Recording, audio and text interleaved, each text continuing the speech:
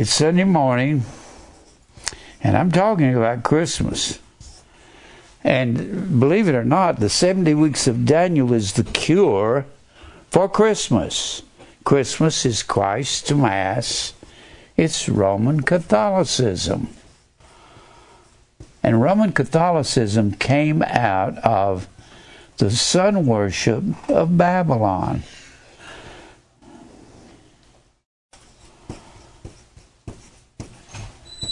And the Mass is eating human flesh.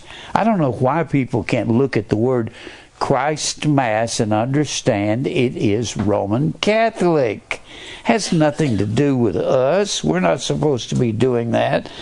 I've heard John MacArthur preaching on Christmas this past week. He preaches real good messages, but he titles it Christmas this or Christmas that.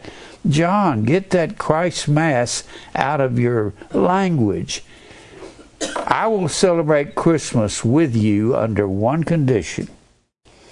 Get rid of all the paganism out of it. First of all, get rid of this heathen word, Christ Mass. Get rid of the date, December the 25th, which was the birthday of the sun gods of the ancient world, particularly Mithra in Rome. And you could find that in the McClintock and Strong encyclopedias by looking up the word Mithra.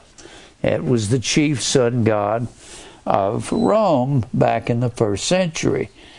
And if you'll get rid of all the holly and the greenery, that was something they hung up around their temples in the Scandinavian world. The Scandinavian world is those higher countries up above Europe, Norway, Sweden, Denmark, Finland.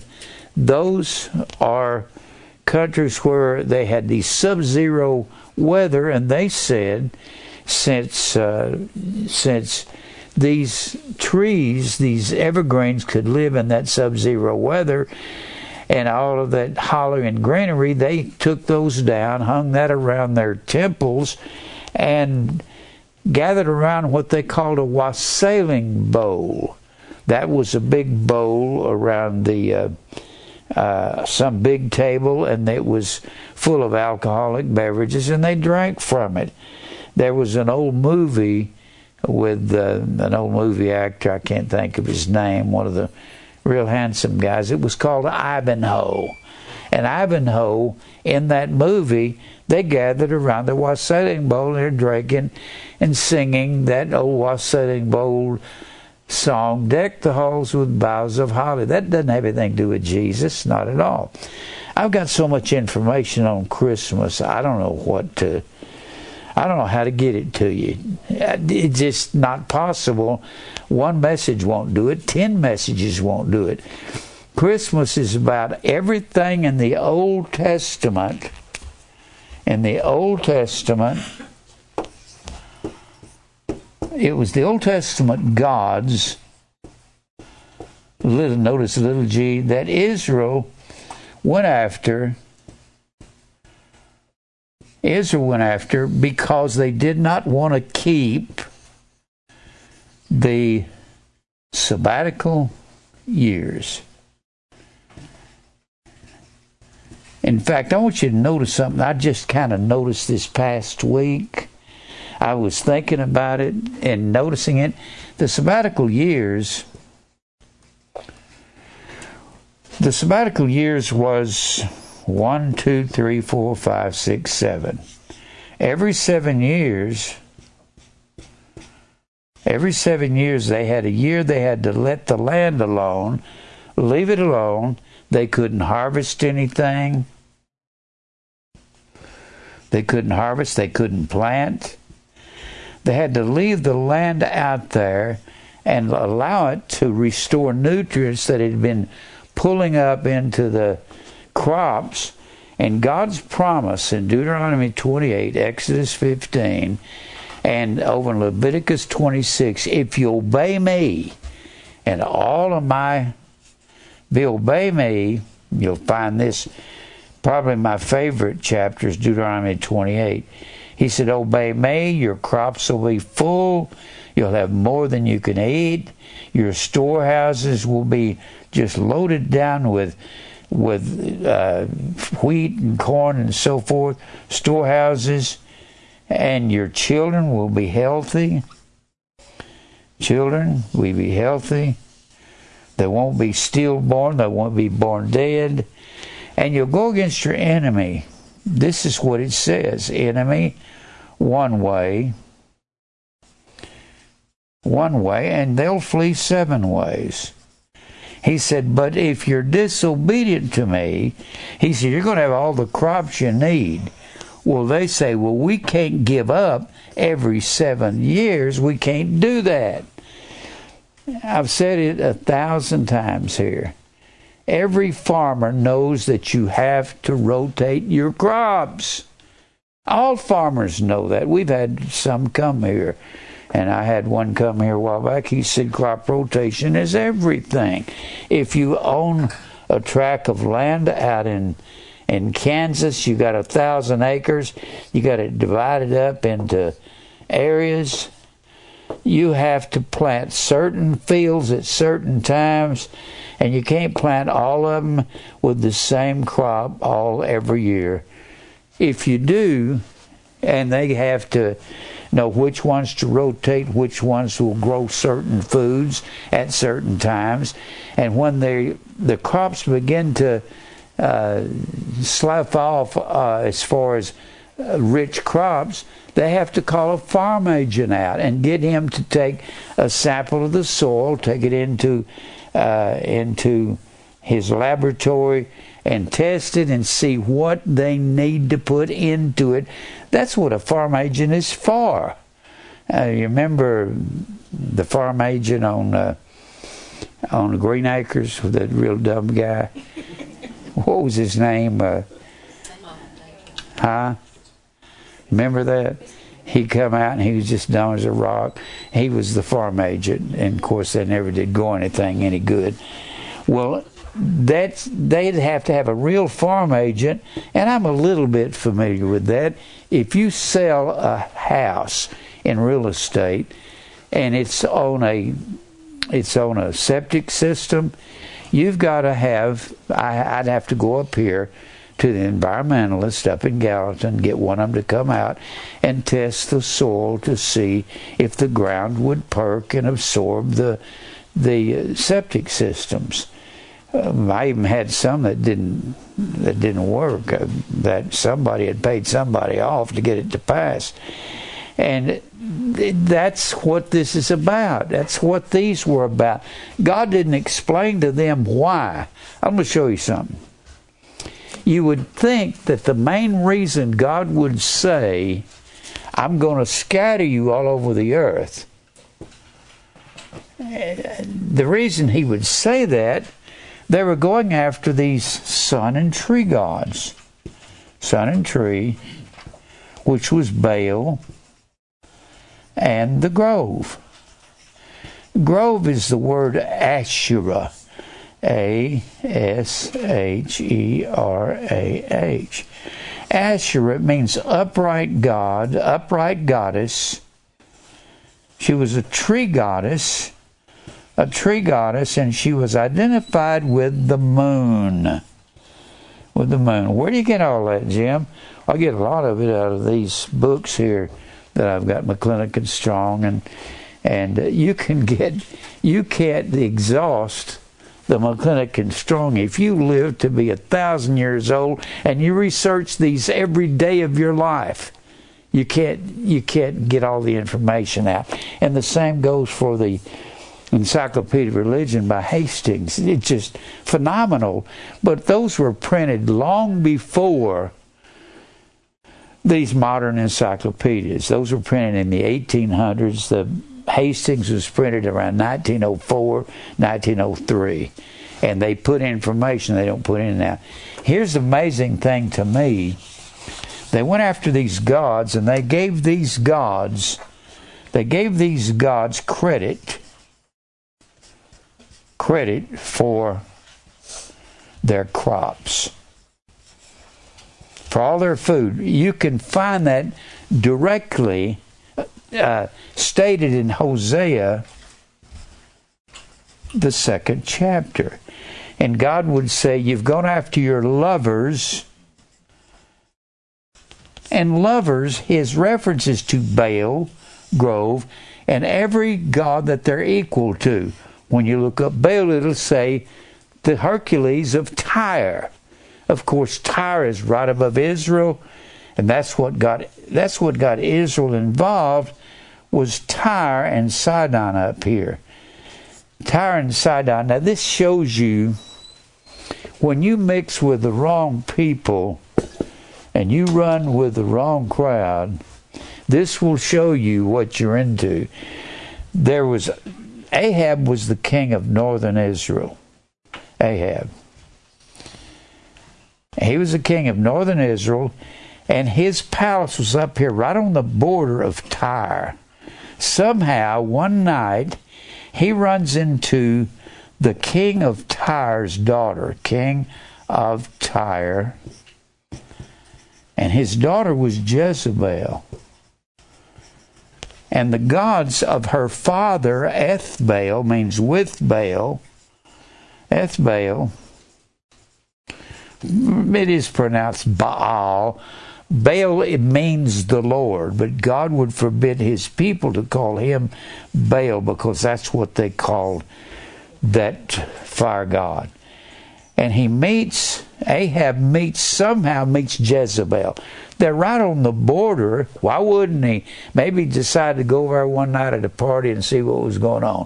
He meets her, marries her, and brings her down into northern Israel, and adapts her gods, her Baal and Grove, into northern Israel. And you'll find that over in 1 Kings, the 16th chapter. And he brings them down, and he does something that is insane.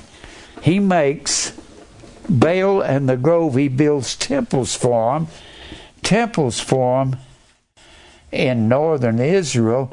And at that time, the Levites, the priests of God, say, we won't have this. And they head south into southern Judah. But the amazing thing, when God says he's going to scatter them over and over and over again in the Old Testament, I don't know if I gave you the paper that I pulled out of my Strong's Concordance on scatter. He says over and over again, if you go after these other gods, and they did for a 500-year period under kings, they went after Baal and the Grove, and not just Baal and the Grove, but anything that was kin to Baal, again kin to the sun god and the tree goddess. They went after all of it. They would go, every nation that was around Israel, they were adapting all their gods. This is Jordan here. Southern Jordan was Moab. Northern Jordan was Ammon. And Ammon, Jordan, is the capital of Jordan. So they would go after these gods. They'd go after the gods of Egypt. Israel did this. They'd go after Amun-Ra, Amenra. They'd go after Osiris and Isis. And they had 1,000 gods in Egypt. Just so many you couldn't count. They went after all those gods they could pull in. They went after the gods of Syria. They had a god in Syria named Rimmon. Rimmon. It was represented as a mother of the gods, sitting on a stool with her hand out, and she had a pomegranate in her hand, and she was said to be this magnificent goddess of all men, which was nothing but a convolution of Eve. Every one of these gods came out of Babylon. Revelation 17:5 says Babylon was the mother of all harlots. Of course, needless to say, Israel went after the gods of Lebanon, which is Tyre and Sidon, And that would be Baal and the Grove and all the other deities. When you get into the Asherah, you get into Ashtaroth,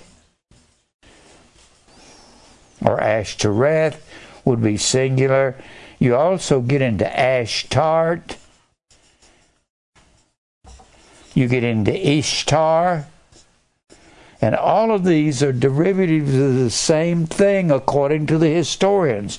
Ishtar, and from Ishtar we get Easter, which was a spring goddess of the British people there, and that's where it snuck into our system. All of these, Easter, Ishtar, Ashtart, Ashtaroth. Ashtaroth was a generic term for all the female deities. You won't believe what you come up with looking up Ashtaroth in McClintock and Strong. It says some of the most outrageous things. It tells you in McClintock and Strong that Venus was these goddesses. It was the same thing as Venus.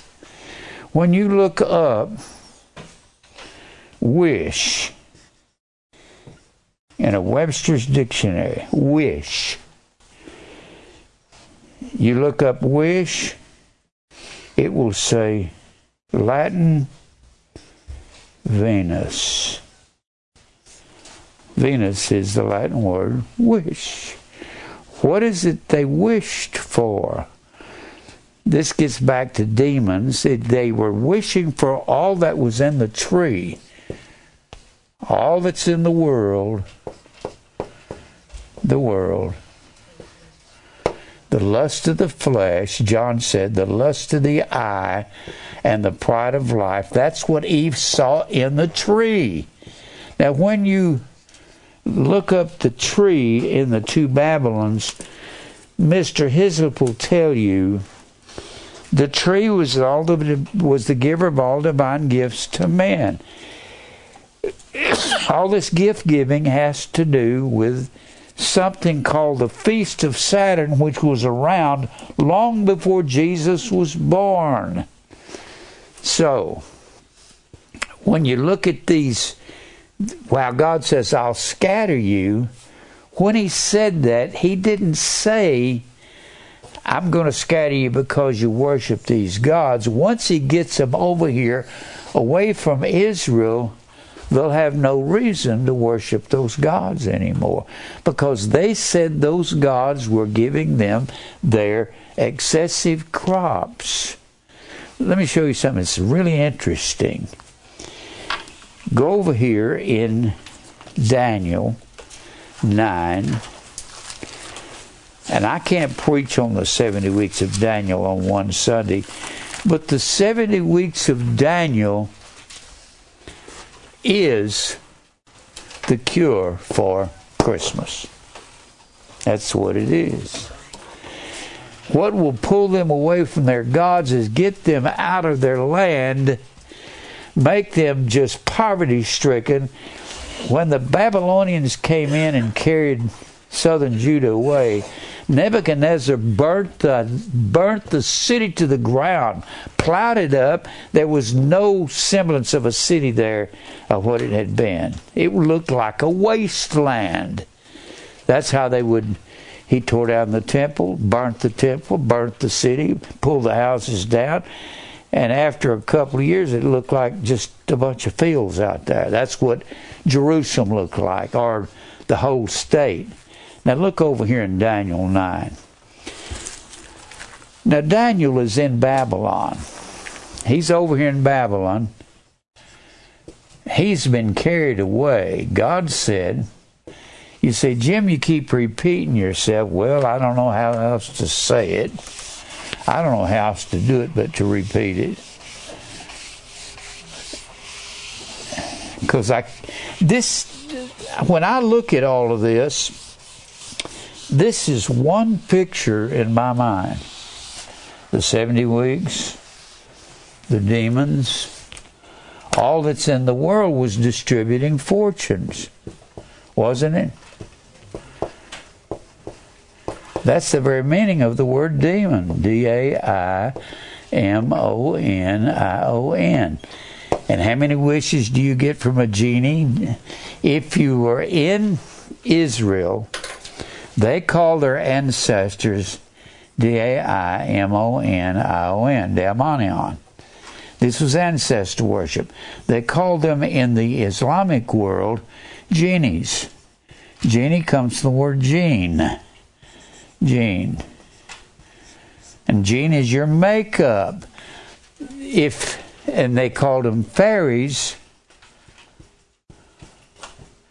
among the Celts. Most of the Celts settled in England.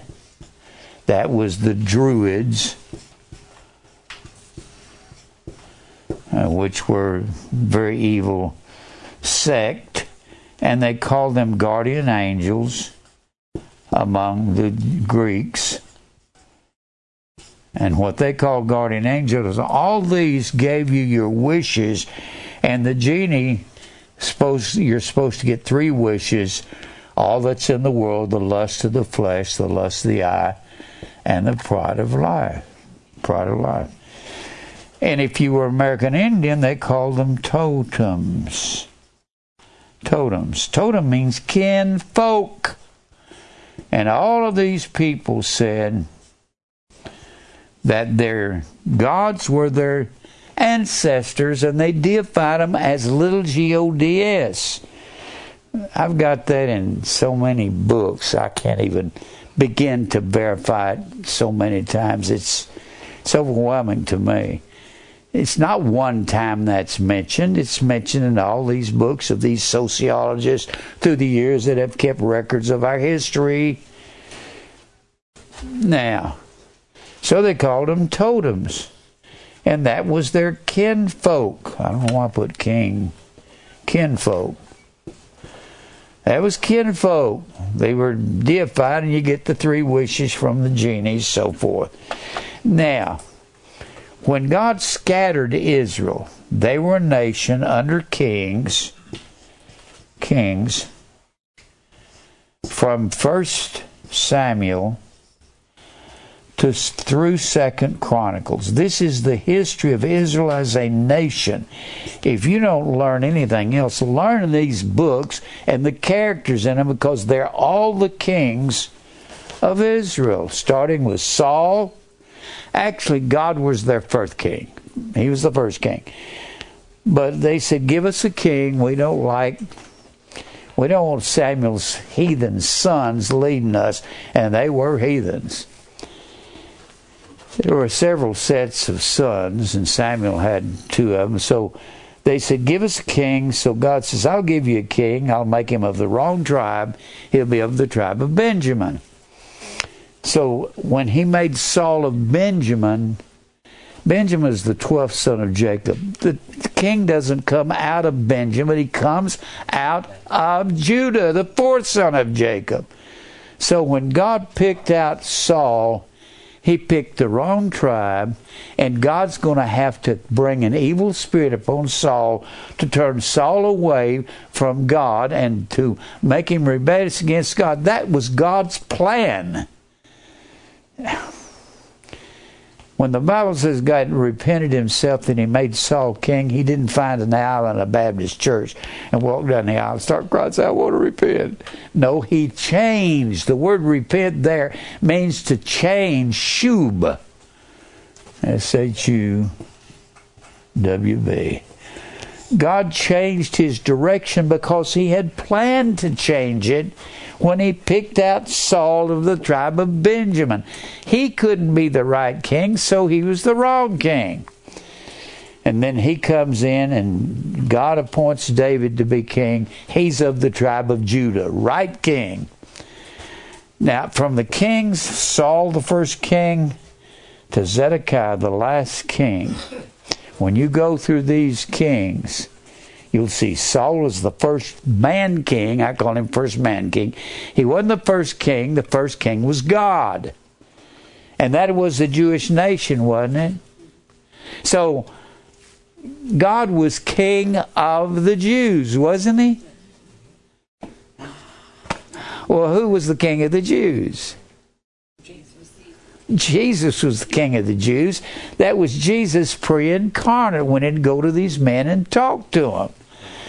So, from Saul all the way down here to Zedekiah, right down here.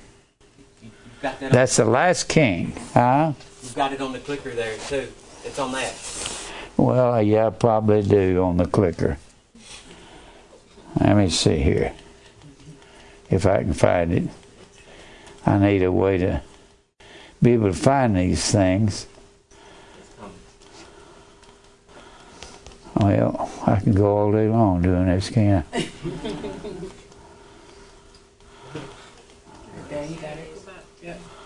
All right. This is the divided kingdom after Solomon had allowed his 700 wives and 300 concubines to keep their gods. I don't have the first king. Saul, David, and Solomon belong up here, right here. Then the kingdom is split. Rehoboam is the son of Solomon, and all of these are sons of the previous king. These are not. Over here is northern Israel. All you had to do was rise up and get you an army and try to overthrow a king, and you could do that here.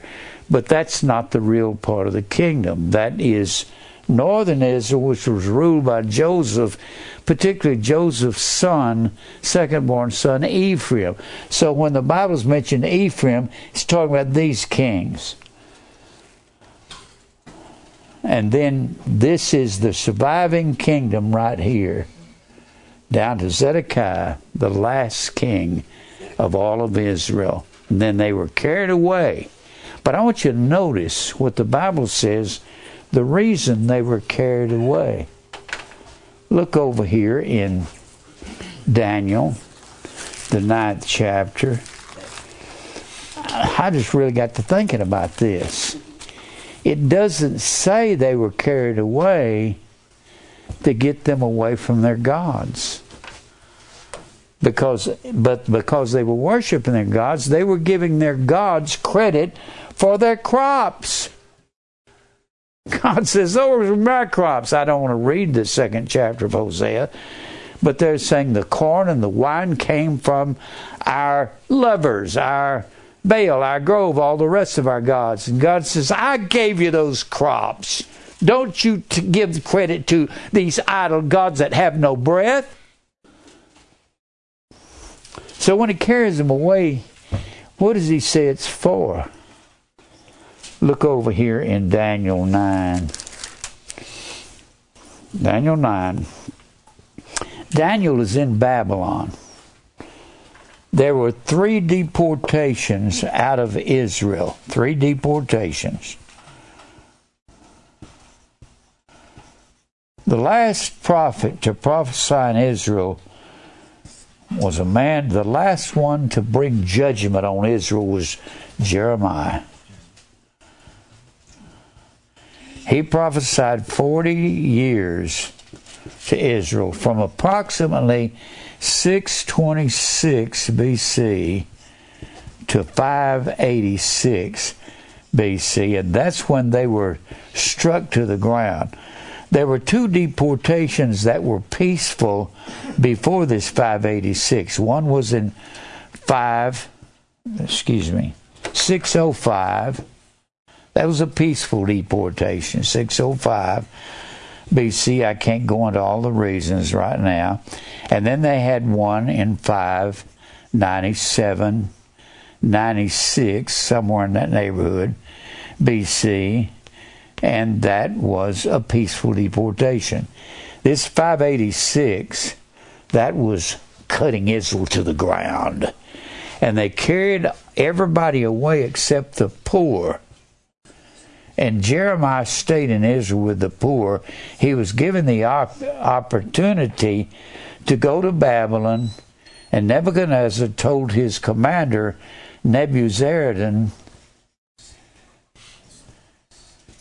he was the commanding general of Nebuchadnezzar's host. And he told Nebuzaradan, you go in there and take care of this Jeremiah. He was an honest man. He tried to warn these people, tell these people that I was going to come and I was going to carry them away and slaughter them and butcher them. And they haven't listened. But I want you to notice what he said. I just got to noticing this myself. If you noticed it before I did. Now I want you to notice what he says, why he carries them away. Daniel 9. And Daniel's in Babylon. Daniel and Ezekiel are in Babylon. And Jeremiah is over here in Israel. It's a long way from Babylon to Israel. If you go by the way of the best, if this is Babylon, Babylon is the same thing as Iraq. That's Babylon. The Euphrates River runs right down here through Iraq, and the city of Babylon was built upon it. So if you're going over here, you can't travel through this port here. That's Saudi Arabia. It's all desert. So always you had to come north and attack Israel from the north. The Bible says over and over again that Babylon came from the east. Well, they did. But they attacked Israel from the north. When you see that, there's a reason for that, because they couldn't travel through the desert. So they come from the east. They come up north, come up through Lebanon or Tyre and Sidon, and come down and attack Israel that way.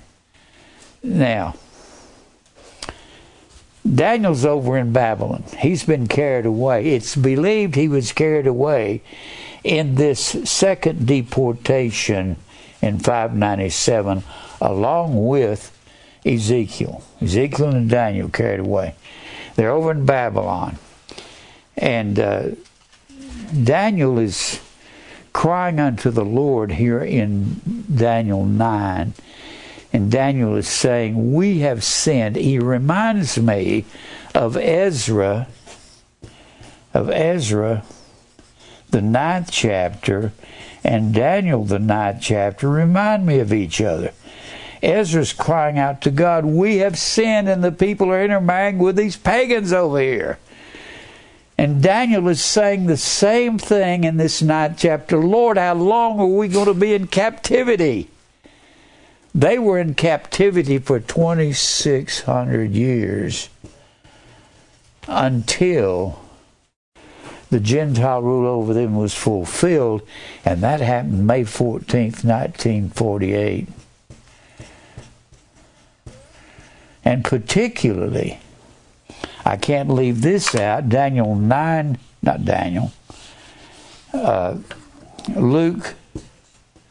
21:24.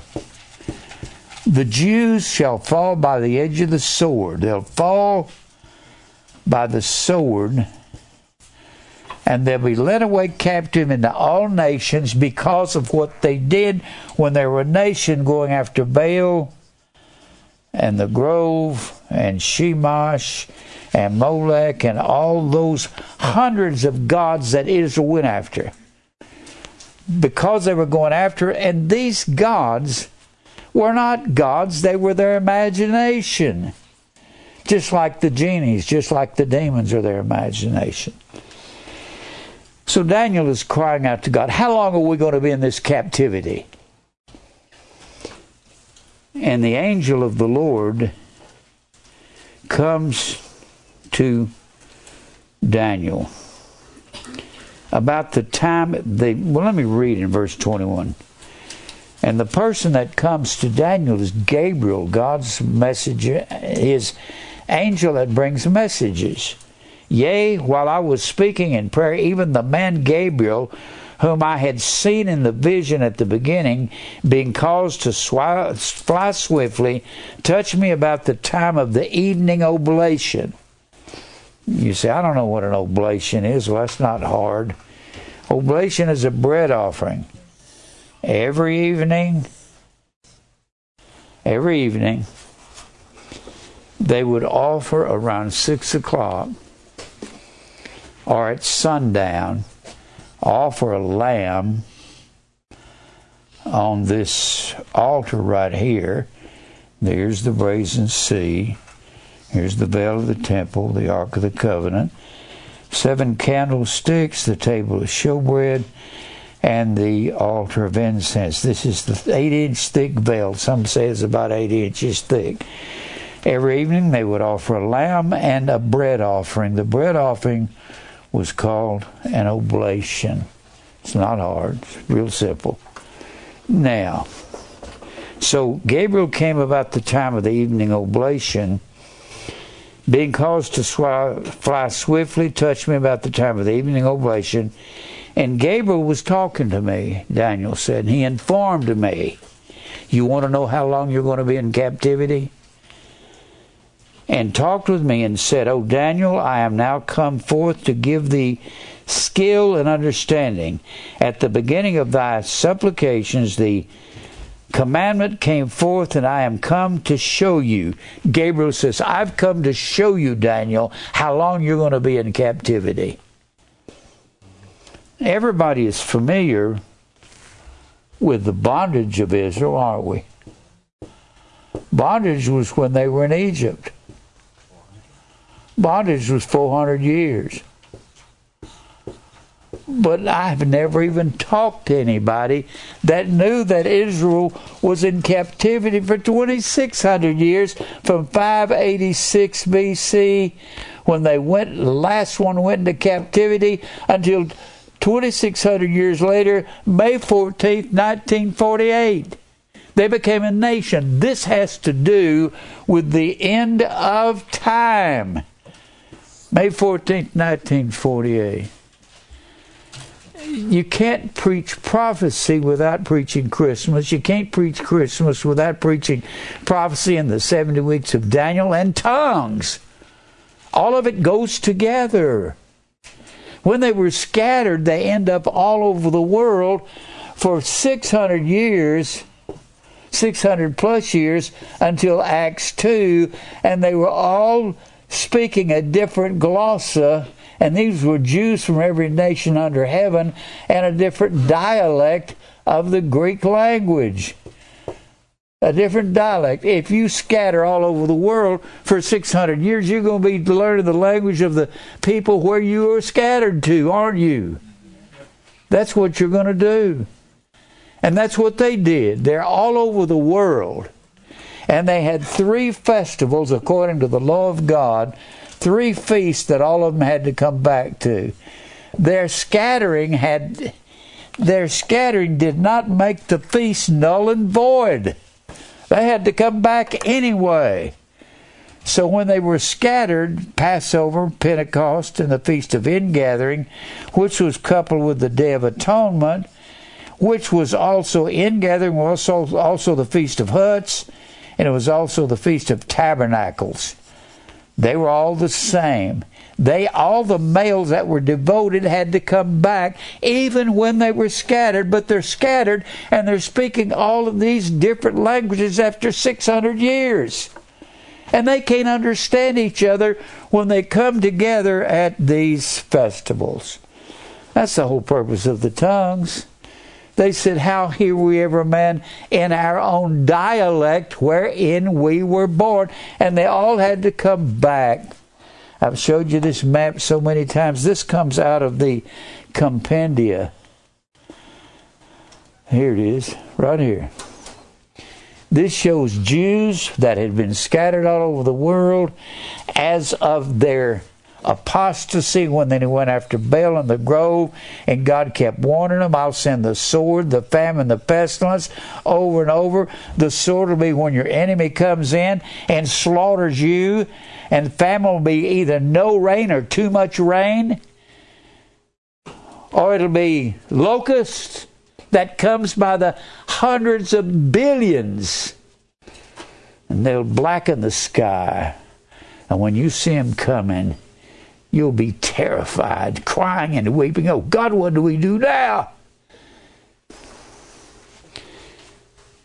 The food source was their main problem. They didn't have supermarkets. They didn't have curb markets of any kind. They didn't even have a really good ways of storing their crops. They didn't have any way to keep fish. They didn't have any way to keep. They didn't even have any way to keep these other things, whether it was corn or wheat. But God says, "I'll overflow your silos, your storehouses, if you obey me. But if you disobey me and you go after these other gods, I'll scatter you." So when he scattered them, when Israel was scattered, let's read this here. "At the beginning of the supplications, the commandment came forth, and I come to show thee," this is Gabriel talking, for Gabriel is the announcing angel of God. Michael is the death angel. You don't want Michael visiting you. Somebody's going to die, and it'll probably be you if he visits you. Michael killed 185,000 soldiers in one night by himself. And he only used his little finger.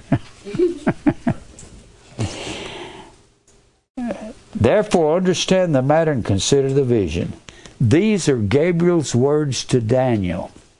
70 weeks are determined upon thy people and upon thy holy city, upon you and upon Jerusalem." 70, it's not weeks, it's the word Shabuah. Shabuah. Shabuah means sevens. 70 sevens are declared upon your people, because you never kept sabbatical years for 490 years. Boy, after 490 years, it's a wonder the ground would grow anything. They just literally sucked the life out of the ground. You can't do that if you're a farmer. After 490 years never keeping the Sabbath, they had 70 sets of those sabbatical years. 70 times 7, that's called the 70 weeks of Daniel. That is the very key, the bridge between the Old and New Testament.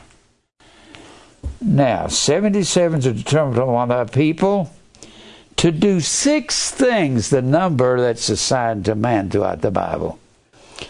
To finish the transgression that you've gone after all these other gods, and you haven't kept the laws of God.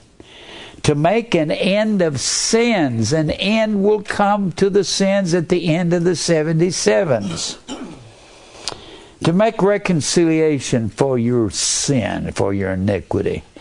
That word reconciliation is a very interesting word, kafar. It is the same word as atonement. To atone for what you've done to God, Israel. You ever feel like you have to atone for what you've done? You don't have to atone. Jesus atoned for those that believe Him. To bring an everlasting righteousness. That won't happen till the end of time. And to seal up the vision and prophecy, and to anoint the most holy. I usually go into this in great depth. I'm not going to do that right now. I will say this about anoint the most holy.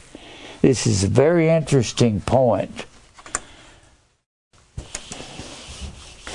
The most holy was the Holy of Holies, the inner sanctuary. That was the most holy.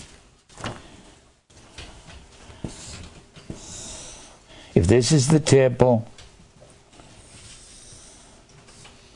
and here's the veil, there's the Ark of the Covenant, the candlesticks, table of showbread, and the altar of incense. These were the 6 pieces of furniture at the temple. And it was the Levites that had the job of ministering to all this. Here's the brazen sea. And the high priest would come through here. And on the Day of Atonement, the day of Kafar, he would cleanse this outer sanctuary, offering the prescribed sacrifices. He would come in and anoint this area in here. This area in here was called the inner sanctuary. Inner sanctuary. Sanctuary comes from the word sanctify, which means to set apart. So, and then when he would anoint this in here, this another name for this was Holy of Holies. And the main reason is because God would come down out of that cloud and sit upon the Ark of the Covenant and rule Israel from there. That had to be Jesus pre-incarnate. So, he would come in here and he would anoint this area right here. This area right here was called the house of God, because he lived here in the sanctuary. Means to build a house or to be married to Israel. So this was called the house of God. In the New Testament, you got the same thing. You got a Holy of Holies or a house of God, and the Bible says Christ as a son over his own house. Whose house are we? We are the Holy of Holies because he lives in us. Christ in you, the hope of glory. What does that say? To anoint the most holy. If you anoint the most holy, it's talking about anointing the entire house of God, which would be everyone in eternity that was the predestinated elect of God. Predestinated elect of God. So, to anoint the most holy means to finish up the entire last person that comes into the kingdom. When you see the seventh trumpet sounding in Revelation 10 and 7, the Bible says the mystery of God, which is the church, is finished. That verse there would apply to this verse over here. The mystery of God is finished, and finished is T-E-L-E-I-O-T-E-S. Teleotes, it means complete. You can tie Revelation 10 and 7 with this verse right here, to anoint the most holy. It'll be when the last person comes into the kingdom, there'll be one person out there somewhere in time that'll be the last person to come into the kingdom, and the most holy will be anointed, and the end will be here, and I don't believe that's far away. Now, let's read the rest of this. I don't have time to go through all of this. I'll tell you what I'm going to do. I'm going to stop right here and go to the times where the different writers of the Old Testament speaks of these 70 weeks. Go over here to Second Chronicles 36. 2 Chronicles 36. This is where Nebuchadnezzar is sending his armies in to destroy Israel, particularly southern Judah. Southern Judah is destroyed. Let me erase some of this so I can use this.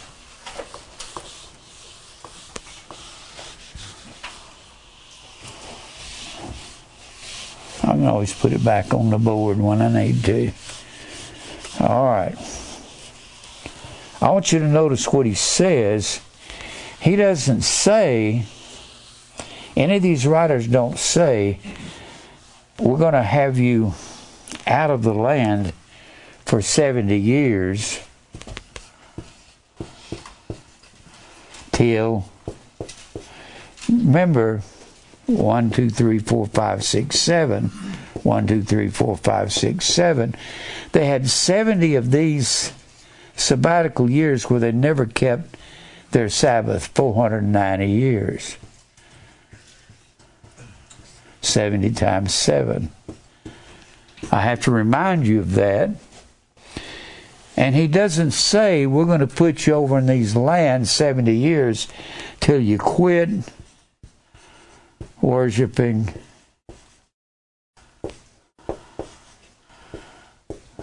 your gods, your idol gods. He doesn't say that. That's not what he said. Notice what he says. I didn't even think about this till this last week. Maybe you thought about it. Nebuchadnezzar's coming in. Second Chronicles 36. 2 Kings 25. This is the annihilation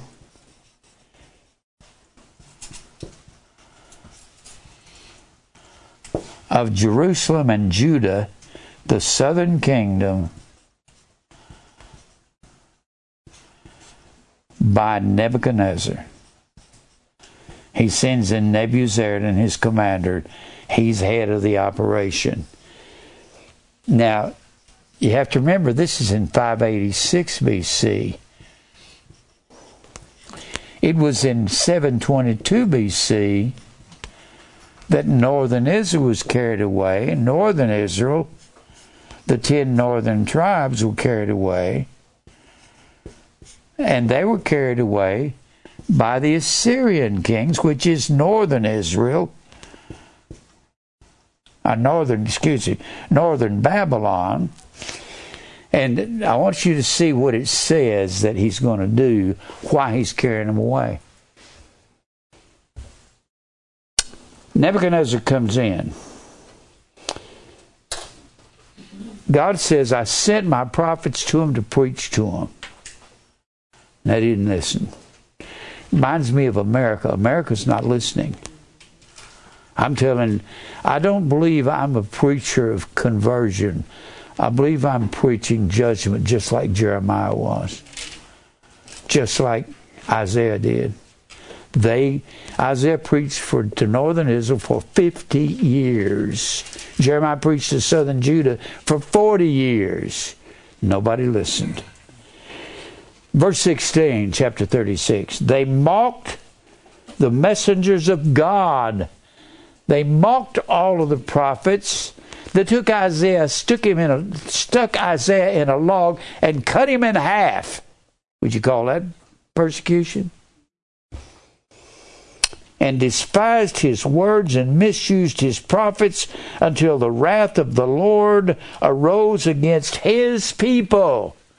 God's wrath arose against his people till there was no remedy. Morpe is the word remedy. Has the same meaning there in Luke when the Bible says there'll be distress of nations with perplexity at the end of time. Aporia. Both of these have the same meaning. No way out. There ain't no way out. We don't have a way out of the national debt. We don't have any way out of all these people getting guns and shooting people from buildings and running into them with cars. There ain't no way out of this. You think they can pass laws and this will fix it? The Bible says God's going to have the world in a quandary where there is no way out. We owe approximately $23 trillion. You can't pay that off in 100,000 years. Because while you're trying to pay it off, the national debt keeps growing. Here's what we're doing. Here's the national debt. And here's our interest over here. Interest on it. And all we can do is come up with this much interest to pay on it. And the debt keeps growing, so the Democrats and the Republicans come up and say, we need to cut spending somewhere so we can pay the interest. They're not even addressing the debt. It can't be paid. It's insane is what we're doing. I believe in Washington. I believe all those are not stupid men up there. And you think they don't know that we are in debt so far we can't get out? We're going to crash one day. I told the doctor that one day. I told my heart doctor. I said, America's going to crash, and with all your money, you're going to crash with us. We're all going down together, like Billy Joel said in the song. We'll all go down together. But thank God we have somebody we can depend on. His name is Jesus. Yeah, you can't, and the debt keeps growing, and we keep trying to get the interest on it. That's all they're talking about when they're talking about balancing the budget. It's idiocy. It's not going to balance. It has nothing to do with Democrats or Republicans. God says, I'm going to make it where you have no answer. And we don't have any. Now, let's keep reading here. Therefore God brought upon Israel, Judah, the king of the Chaldees. Chaldees was another name for Babylon. And he slew the young men with the sword in the house of their sanctuary. He killed Levites in the house. That's what Nebuchadnezzar did.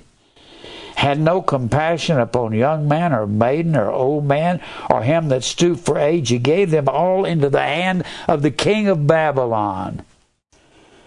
And all the vessels of the house of God, great and small, and the treasures of the house of the Lord, and the treasures of the king of Israel, and his princes, and all these, Nebuchadnezzar took to Babylon.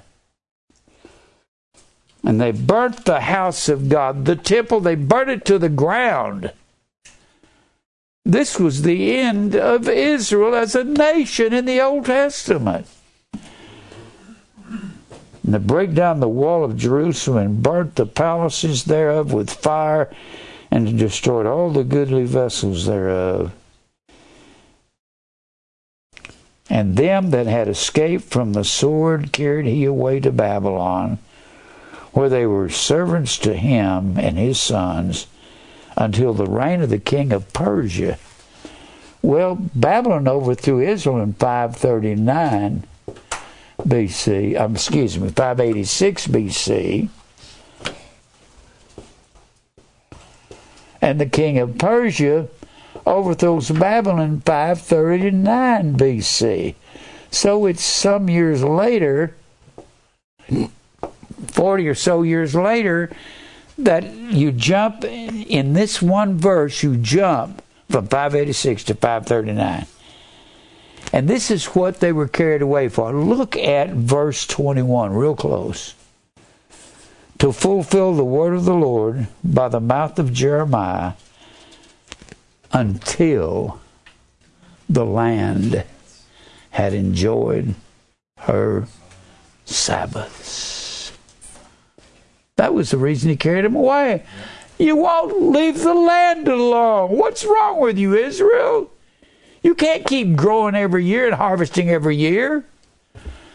That's not ecology in that day and time. The ecology was leave the land alone every 7 years. For as long as she lay desolate, she kept Sabbath to fulfill 70. A score is 20. 70 plus 10 years, 70 years. God says, I'm going to put you in Babylon for 70 years. And it was all because they didn't keep their Sabbaths. And the only thing to make them believe their Sabbaths and go after other gods, the other gods didn't require sabbatical years. Now, He says, as it's written in the book of Jeremiah. Look at Jeremiah 25. Jeremiah 25.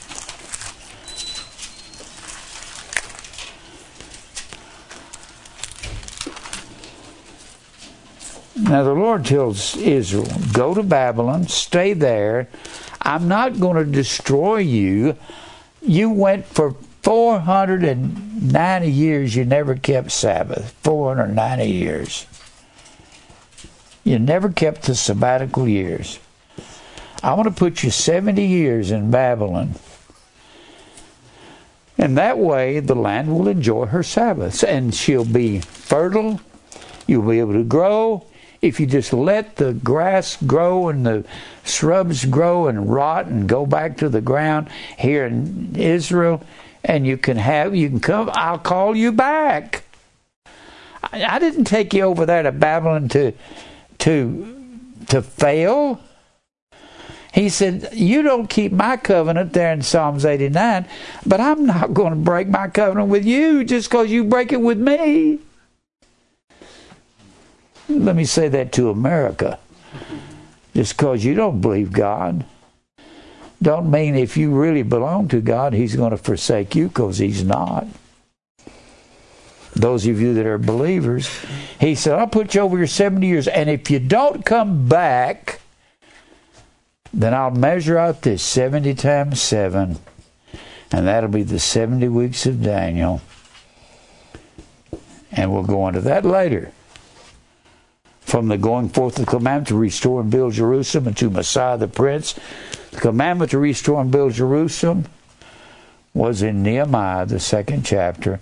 Unto Messiah the Prince, that's Jesus coming into Jerusalem to present Himself. That's Messiah. That's Jesus. In Luke, the 19th chapter, from Nehemiah, the 2nd chapter, will be 7 weeks, 62 weeks. That'll be 7 weeks, 483 years. And there'll be 7 years to go at the end of time. Now, I want us to look here in the 29th, well, let's look at the 25th chapter first. And Jeremiah's telling Israel, here's what's going to happen to you when you're carried away. Verse 12, it shall come to pass when 70 years are accomplished that I will punish the king of Babylon when I bring in the Persians to destroy him. And that nation, saith the Lord, for their iniquity and the land of the Chaldeans will make it a perpetual desolation. Now go over here to the 29th chapter. 29th chapter. In the 29th chapter, God says, go to Babylon, marry, build houses, plant gardens, build, plant. You're going to be there 70 years. And don't anybody go over to Egypt and try to find protection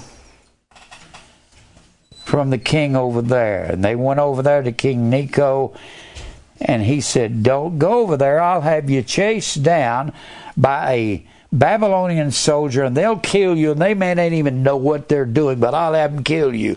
I'm putting you over here to keep my covenant with you. And then I'm going to measure this out. And they did not come back. If you go into Ezra, the 2nd chapter, less than 50,000 people came back when Ezra gave the first decree to rebuild the temple. And millions of Jews were carried off. About 45 to 48,000 came back. That's not enough to populate the land. They didn't believe God, so He's going to measure out this 70 times 7. Look here in the 29th chapter, verse 9. For they, speaking of these false teachers, they prophesy falsely in my name. He's not talking about somebody from Moab or Egypt. He's talking about the Levites that have started becoming false teachers, the preachers of God. That's what they're doing in America. I have not sent them, saith the Lord. For thus saith the Lord in verse 10, that after 70 years be accomplished at Babylon, I will visit you and perform my good word toward you in causing you to return to this place. After 70 years, you'll return. But if you don't, I'll measure. This 70 weeks has to do with the end of time. Has to do with the 70 weeks being over with. The 70 weeks is what God measured out to stop this thing called the Christ Mass. Do you know that Christmas is the most evil thing in the Bible? There's nothing more evil than that. It was the worship of these idol gods over here that Israel brought into Israel. It was the worship of the trees, and God wasn't concerned about what they were doing up here in Greece. He wasn't concerned what they're doing over here in Babylon. He wasn't concerned with what they're doing in Egypt. He was concerned with his people, what they were doing in Israel. That's all. He didn't care about the temple of Aphrodite over here in Greece and the temple prostitutes. He wasn't preaching to them. He's only preaching to his people. The Bible was not written for everybody. It was written for God's predestinated elect family, nobody else. What are they going to get out of it? A vessel of wrath fitted to destruction. They're not going to get anything out of it. Now, turn over here to Zechariah, the 1st chapter. That's the next to the last book of the Old Testament. Zechariah.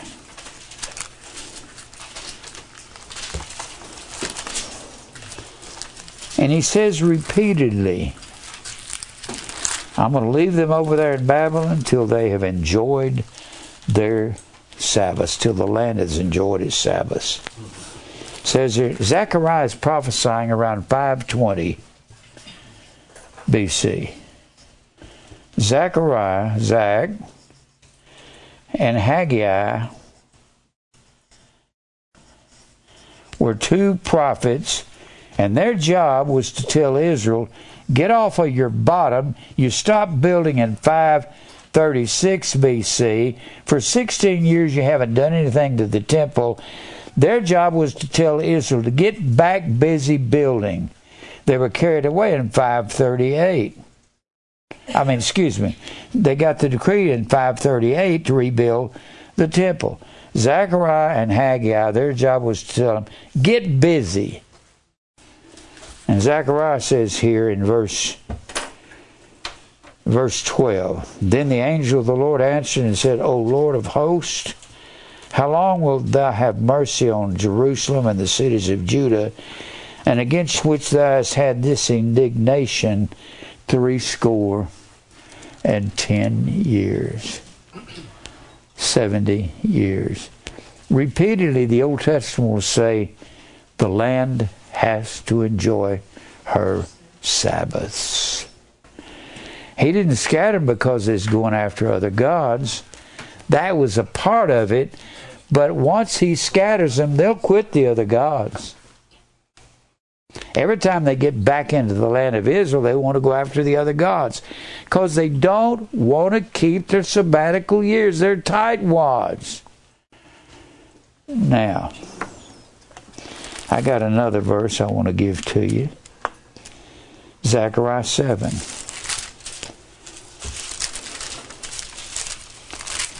Zechariah 7. Verse 4, then came the word of the Lord of hosts unto me, saying, speak unto all the people of the land, and to the priests, and saying, when you fasted and mourned in the 5th and 7th month, even these 70 years did ye all fast unto me, even to me. He's talking about the 70 years they're supposed to be in Babylon. God scattered Israel. He said, I want you to stay in the other lands until I open up, until I stop all the sin in Israel. We're headed right down to the end of time. I don't believe the end of time is very far away. I don't see how it could be. I gave you a paper here last week. See if I've got one here. I gave you a paper on all the lands that Israel, that had ruled Israel. Let me write this on the board like this. This has to do with the end of time. Israel started with Adam. There was one flesh that God gave His word to, one flesh. Adam had a son named Seth. Seth took the place of Abel, as it was the custom of the Jews. The surviving son was raised up his firstborn son to his dead brother. And Seth had a son named Enosh. Enosh had a son named Canaan. Canaan had a son named Mahalaleel. Mahalaleel had a son named Jared. Jared had a son named Enoch. Enoch had a son named Methuselah, the oldest man in the Bible. He wasn't that much older than Jared. Jared lived 960 years, and Methuselah lived 969, so they were pretty close. Methuselah had a son named Lamech. Lamech had a son named Noah. Noah had three sons, Shem, Ham, and Japheth. Japheth was the eldest, Ham was the youngest. Shem received the promise of God. Shem had a son named Arphaxad. Arphaxad had a son named Salah. Salah had a son named Eber. Eber had a son named Reu.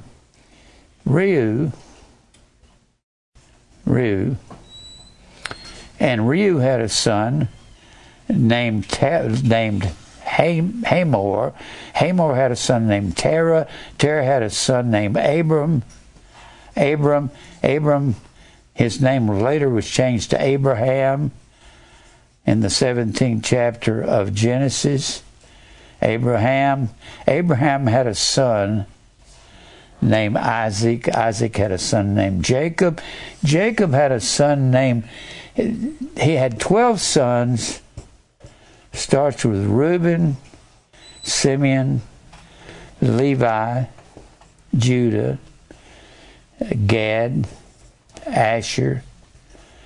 He went on down to Naphtali, all the way down to the 12th son, Benjamin, and Joseph was the 11th son. This is what became the nation of Israel. Well, Israel, Joseph is sold into bondage by his brothers because they're jealous of him, because he was Jacob's favorite son, and Jacob made Joseph the head of all of Israel. You can read about that in the 38th chapter of Genesis, where Joseph was 17 years old. He was his father's favorite son. He was the very picture of Christ. And then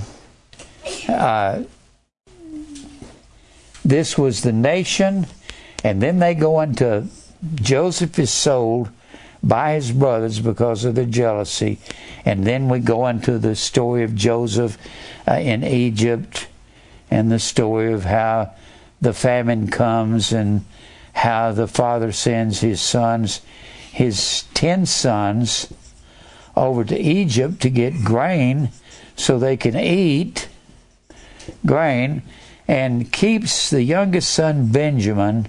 Benjamin and Joseph are special to Jacob because Joseph is the son of his beloved Rachel. That's who he loved, Rachel. Benjamin is the second born of Rachel. And he said, you can't take the only son I've got. He said, my son Joseph is dead. Well, he wasn't. He was the head of Egypt. He was another story. Don't have time to go into it. So Joseph is he's the chief lord over Egypt. And And then they go into captivity. They go into bondage. They don't go into bondage in Genesis. They go into bondage when you get to Exodus. Exodus, they go into bondage. Exodus, the first chapter, Israel begins to multiply at such breakneck speed. I mean, they're just multiplying fast. So they say, we got to put them in bondage. And then they stay in bondage till the 12th chapter. That's where Moses comes and takes them out of bondage. Moses leads them out of bondage, and they go into the desert, and they stay there 40 years. And then they come into the land after 40 years in the wilderness, after 400 years in Egypt. And when they come into the land, God tells Moses at the beginning of the 40 years, you tell Israel that if they go after any other gods and they don't keep my statutes and my commandments, that I will send the sword, the famine, and the pestilence over and over and over again. And for 500 years, they got the sword, the famine, the pestilence. Sword, famine, pestilence. God says, my last judgment is the beast. Is the beast. The beast was Babylon, Persia, Greece, and Rome. Babylon came in and carried Israel away, and they were under the rule of Babylon till Persia overthrew Babylon, and they were under the rule of Persia, Babylon, then Persia, and then Greece. Alexander the Great, Alex Great. This is the beast that you can find in Daniel 7. And you'll find in Daniel 7, you'll find the beast in Revelation 13. It's like a lion, a bear, and a leopard, and a beast with iron teeth. Now, how much time do I have, Mike? 17. I ain't getting through this. So they're under rule in Greece, and then Rome subjugates the 4 generals of Greece that Alexander the Great leaves his armies to. And then Rome, the beast with iron teeth, rules Israel until 70 AD. And that's when Titus comes in. During the days of Jesus, they're under the rule of Rome. The beast is in charge during Jesus' day. And then in 70 AD, Titus, the Roman general, comes in, slaughters Israel, destroys it, pulls the temple down, and then it goes into these people right here. And they are under all of this rule until May 14th, 1948. And particularly June 5th through 10th, 1967, the 6-Day War, where they get Jerusalem back for the first time. I'll get it in a minute. They get Jerusalem back by driving out the Jordanians.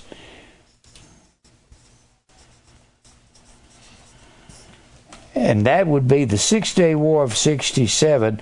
That's the first they had Jerusalem peaceful since they were carried away in 586 BC. 586 BC. You can figure that out for yourselves. 2,600 years, they're under in captivity. Now, what does this have to do with us? All of this was because Israel kept going after Christmas under another name, Baal in the Grove. Let's go back to Luke 21. You can follow this yourself. You've got this paper. 70 AD was the destruction of Jerusalem.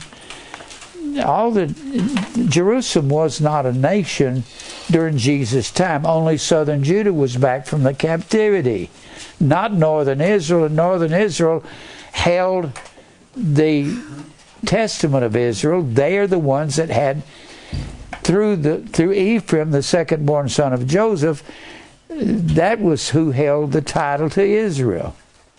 And then you can go through all of these, the Persian general, King Croesus II, 614, 628, 637, 688, and all these people have ruled Jerusalem. And I want us to look at Luke 21. All of this goes together. You notice the tongues, the 70 weeks of Daniel, Christmas, Easter. All of it's just one big conglomeration of a picture. It's one huge picture. I wish I could just paint it on the board for you. Just put all the spots on it and paint all the people. You can study the men separately. Look here at Luke 21. Luke 21. Verse 20. When you shall see Jerusalem compassed with armies.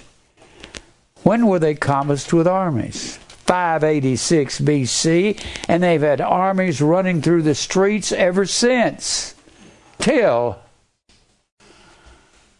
the 6-day War of 67. Then know that the desolation of Jerusalem is nigh. Jerusalem was desolated for 2,600 years. Then let them which are in the Judea flee to the mountains. Let them which are in the middle of Jerusalem depart out. Let not them that are in the countries enter thereinto. For these be the days of God's revenge upon Israel. That's what it's talking about. That all things which are written may be fulfilled. But woe to them that are with child and them that give suck in those days, for there shall be great distress in the land and wrath upon this people. When you read the very end of the 13th chapter of Hosea, those soldiers came in, ripped the babies out of the mother's belly, and dashed their brains out on the streets of Jerusalem. God says, you had no pity for me, I'll have none for you. And there'll be wrath upon this people Israel. And they, who are they? The Jews, Israel. They shall fall by the edge of the sword and shall be led away captive into all nations. When did that start to happen? 722 BC. When northern Israel was carried away. 586 BC, when southern Judah is carried away. And Jerusalem, notice it says Jerusalem, it doesn't say Israel, it says Jerusalem shall be trodden down of the Gentiles until what? Until the times of the Gentile rule over the Jews is finished. And he's continuing the prophecies. He says there'll be signs in the sun and in the moon. I got much to say about that. Don't have time to say it tonight, right now. And in the stars and upon the earth, distress of nations with perplexity, aporia, no answer, no way out. If these guys in Washington can get a way out of our predicament, throw your Bible away and let's have a big party and party till we die, because there is no truth if they come up with a way out. If they're right and God is wrong, I don't believe in any of those politicians. I believe they're all playing a game and it's all one big lie up there in the headquarters at Babylon. Babylon, Washington, D.C. The Bible says God gives the kingdom of this world to whomsoever he will, and places over the kingdoms of this world the vilest of men, the most low down.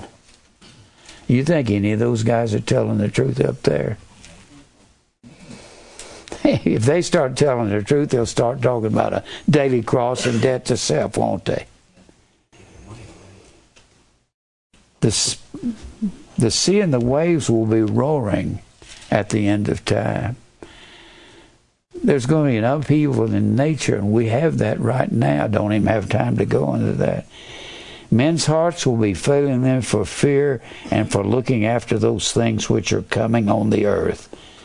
For the powers of heaven shall be shaken. And then shall they see the Son of Man coming in a cloud with power and great glory. And when these things begin to come to pass, what things?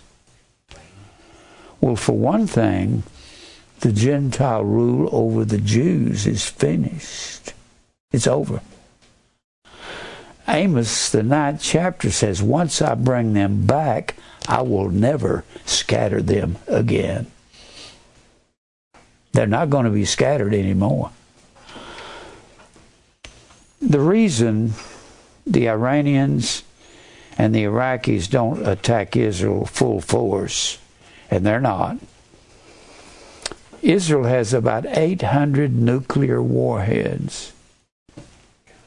The commander that was here talked to us, told us that. And at the end of each warhead is about 15 to 20 nuclear missiles. When they go to what he called an apogee, they can shoot those missiles all over the Middle East.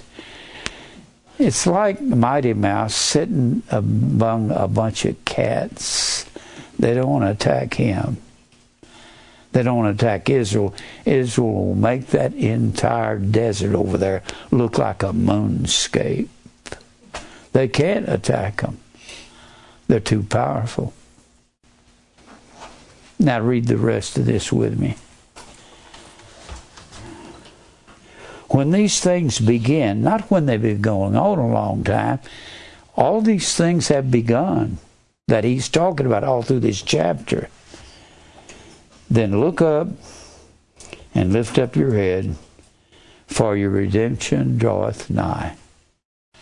All of this is about Israel, which we are spiritual Israel, coming back in right relationship with God. And there's so many signs of the end. The apostasy, the preachers lying from the pulpits. The 70th week is about to enter. And he spake unto them a parable. Behold the fig tree and all the trees. When they now shoot forth, you see and know of your own selves that summer is nigh at hand. You can tell when the figs start coming out that summer is near. So likewise, when you shall see these things come to pass, ye shall know that the kingdom of God is nigh at hand. Verily I say unto you, this generation shall not pass till all be fulfilled. The word "this" is the wrong translation. It's not this generation. The word is A-U-T, Ada. The Ada on the end of the word is feminine gender. That's the word her. It's the same word. Husbands, love your wives as Christ loved the church and gave himself for her. Not it, but her. The generation that's happening here, the church's generation, when all this is going on, is not going to pass away till it's all over. I believe we're facing eternity. I stay depressed every day, knowing these things going through my head. And I go look out at the world and the Baptists and the Pentecostals and the Charismatics and the Presbyterians all preaching a smooth, easy gospel, and they're lying. They're preaching another Jesus, another Spirit, another gospel. Paul said, I didn't preach that Jesus. He said, I'm afraid you'll bear with them. I don't know how to teach Christmas without teaching prophecy. I don't know how to fully preach Christmas without preaching the 70 weeks of Daniel. I don't know how to preach Christmas without preaching tongues and tell you what was going on. I don't know how to preach Christmas without preaching spiritual Israel, and that's us, heavenly Jerusalem, the church. Sometimes I just don't know. I got enough papers up here to read to you from now on, the rest of your life, and I can't fully cover this or comprehend it myself. I can see the picture. I hope I can paint it for you. Are you beginning to see Christmas was the old fire worship, tree worship of the ancient world? And Israel got involved in it. And God says, just for that, I'll send these judgments. I'll scatter you all over the world. And they come back. And he says, but Romans 11:11 says the reason Israel did this, get a hold of this. Did Israel stumble merely to stumble? God forbid. They stumbled so salvation would come to the Gentiles. That's us. How can God say, thou shalt not, and you will? You ever told your kid, don't do that, and they will? Huh? You ever said that to one of your kids? Don't do that, and they do. And God told Adam, thou shalt not eat of the tree in the midst of the garden, but the day you eat, you will die. It didn't say if you eat. He was made out of flesh. And that's what caused him to sin. Am I out of time? 2 minutes. 2 minutes. I'm going to stay on this subject. I hope you can see everything in the Bible is just one picture. Can you see? Are you beginning to see that? It's not a bunch of different subjects. It's all part of the same. No matter where you go, every one of those prophets were preaching to Israel because they were going after other gods, or they were telling them to rebuild the temple because it had been destroyed because they went after other gods. And all the prophets they were sent by God to reprimand Israel for doing all of this stuff they were doing. I don't know how to tell you all of this. It's just, you know how it overwhelms me? Just teaching it, I'm going, whoa. I'll stop and I'll say, I don't have time to go there right now. If I went to every one of these avenues, I'd be up here all day and all night for the next year. Well, let's go to the Lord in prayer. Lord, thank you for truth. I pray you'll fight our battles, lead us to your elect family, and God, help us to live the way you'd have us to live, seeking your will and your way. I don't even know what to say anymore than what I can say.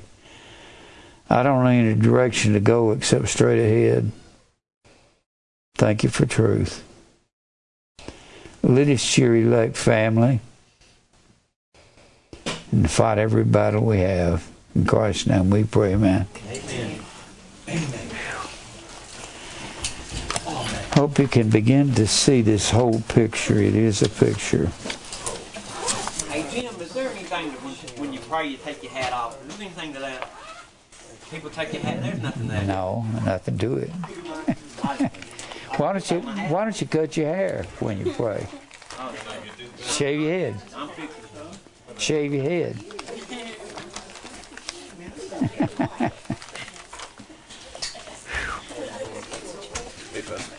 Well, Kelvin, what are you doing there, brother? Love you. I love you, man. Sure. How you doing? Well, Is that for me? yeah, I got the hotel where I'm staying at. Okay. How you doing? Just taking it one day at a time and just trying to That's all we can do. rest. If I knew the answers, the only answer is follow God. Right. I need a coffee. You're not supposed to be happy about everything, That's the way the world try to make it seem. but It's not real. that is, who do you think is happy? You think rich people are happy? Why does they keep trying to make more money and beat people out of money? They're not happy. A man that loves silver will not be satisfied with silver. That's what Solomon said. It's so ingrained in the culture. And it's just not true. I don't know of anybody outside the truth that's really happy. Do you? No, they can paint a picture like they paint a picture, but it's just not true. The culture of that form with all of the different people groups that came in after 70 AD that misruled over. Don't we have that over there? Let's go over here and see if we got it over here. Otherwise, I can make you a copy. There you go. What are you doing? How you doing? You bought me an Pretty orange. good. Thank you. I've got a copy up here you can have. I've got 2 or 3 of them. Here, I'll just give you one of these.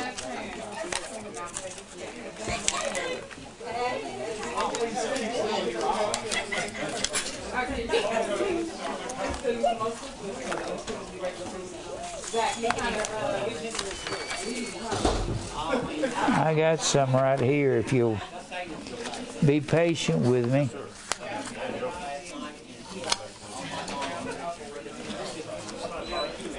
I got it right here because I got more over in my bag.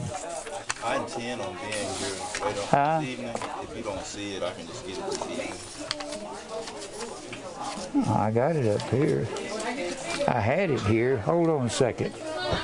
I'll find it.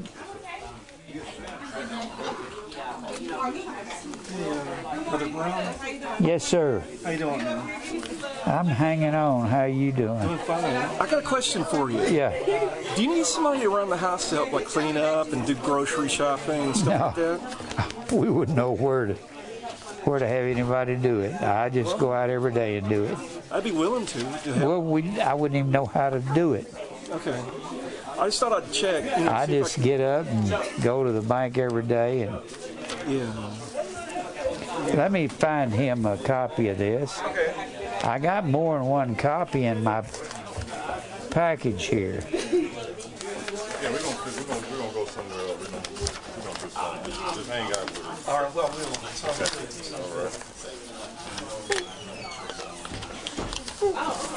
Well,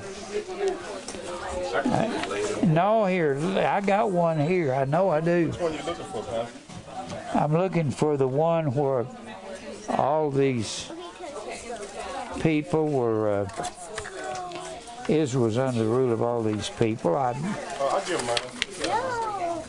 I got enough. I got it too. I got it too.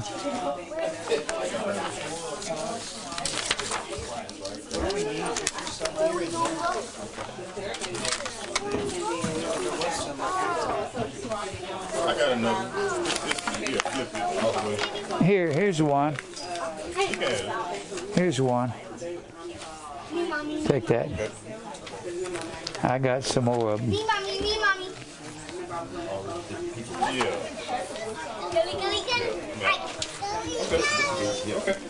And give him one of those Christmas papers down there. Take this too. You can follow along with your Yeah, I got you. Y'all want some gum? You want some gum? Okay, hold on.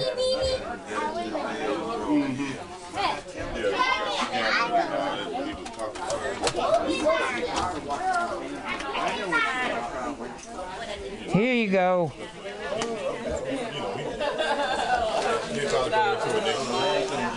There's yours. You can unwrap it. Now give me a hug. I love you. Here you go. They say, okay, settle down. Yeah. There you go. What I've been trying to tell you all this time. Come and give me a hug. I love you. Boxing matches last night. Yeah, they were going at it. Sacrifice like co-main event. I didn't see it when he actually went out. Those kind of. We were watching it, man. I thought because when he was like, Oh, I know the other guy was in there, he was in a total different story. They still got the same, and he just missed and got hit. Now, if he would have hit,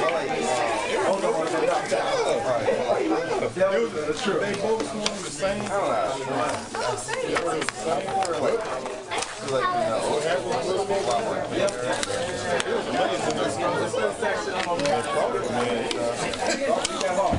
Yeah, I thought he was in trouble, didn't you? For a minute, I was like, you know, because we got one. I got a question on the strategy. Okay, you got to all this.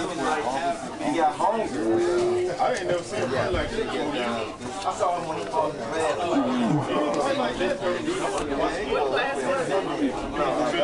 Yeah, but you know, he kind of. He used moving. Yeah, he kind of.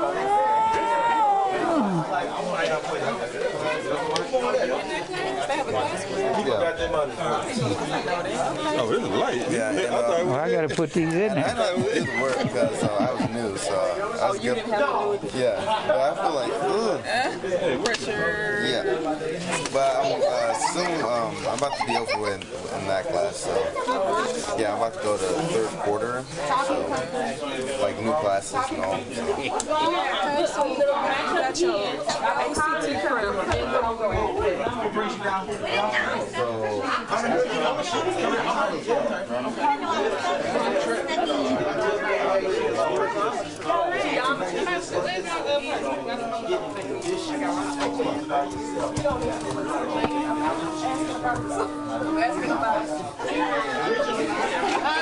Question. Yes, I am. That's how I get my free pills, but you do it at church, so it's so good by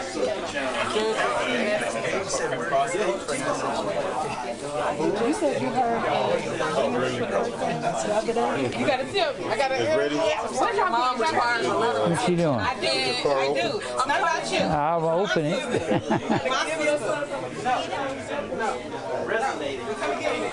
Oh.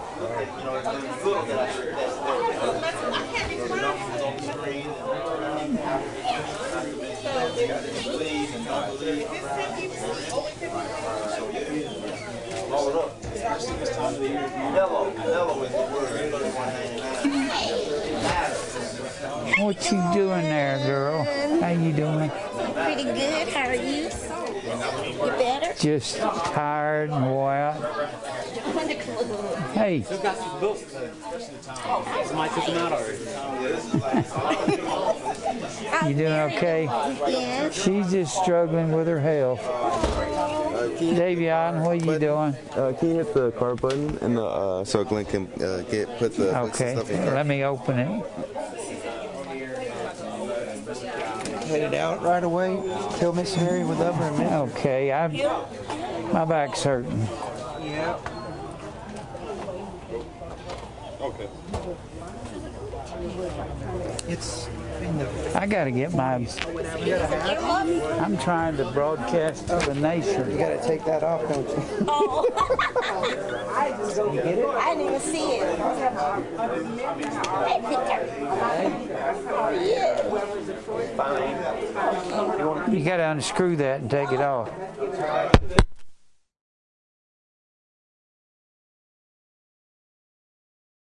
You look exactly like my father. I do. I just had a picture of my matter of fact. What was his name? Is he still living? Larry, no, he passed about 5 years ago. Larry. And Larry Hill. And yeah, we got into it like that. And Maybe when I look at some of the older messages, oh, you may see him.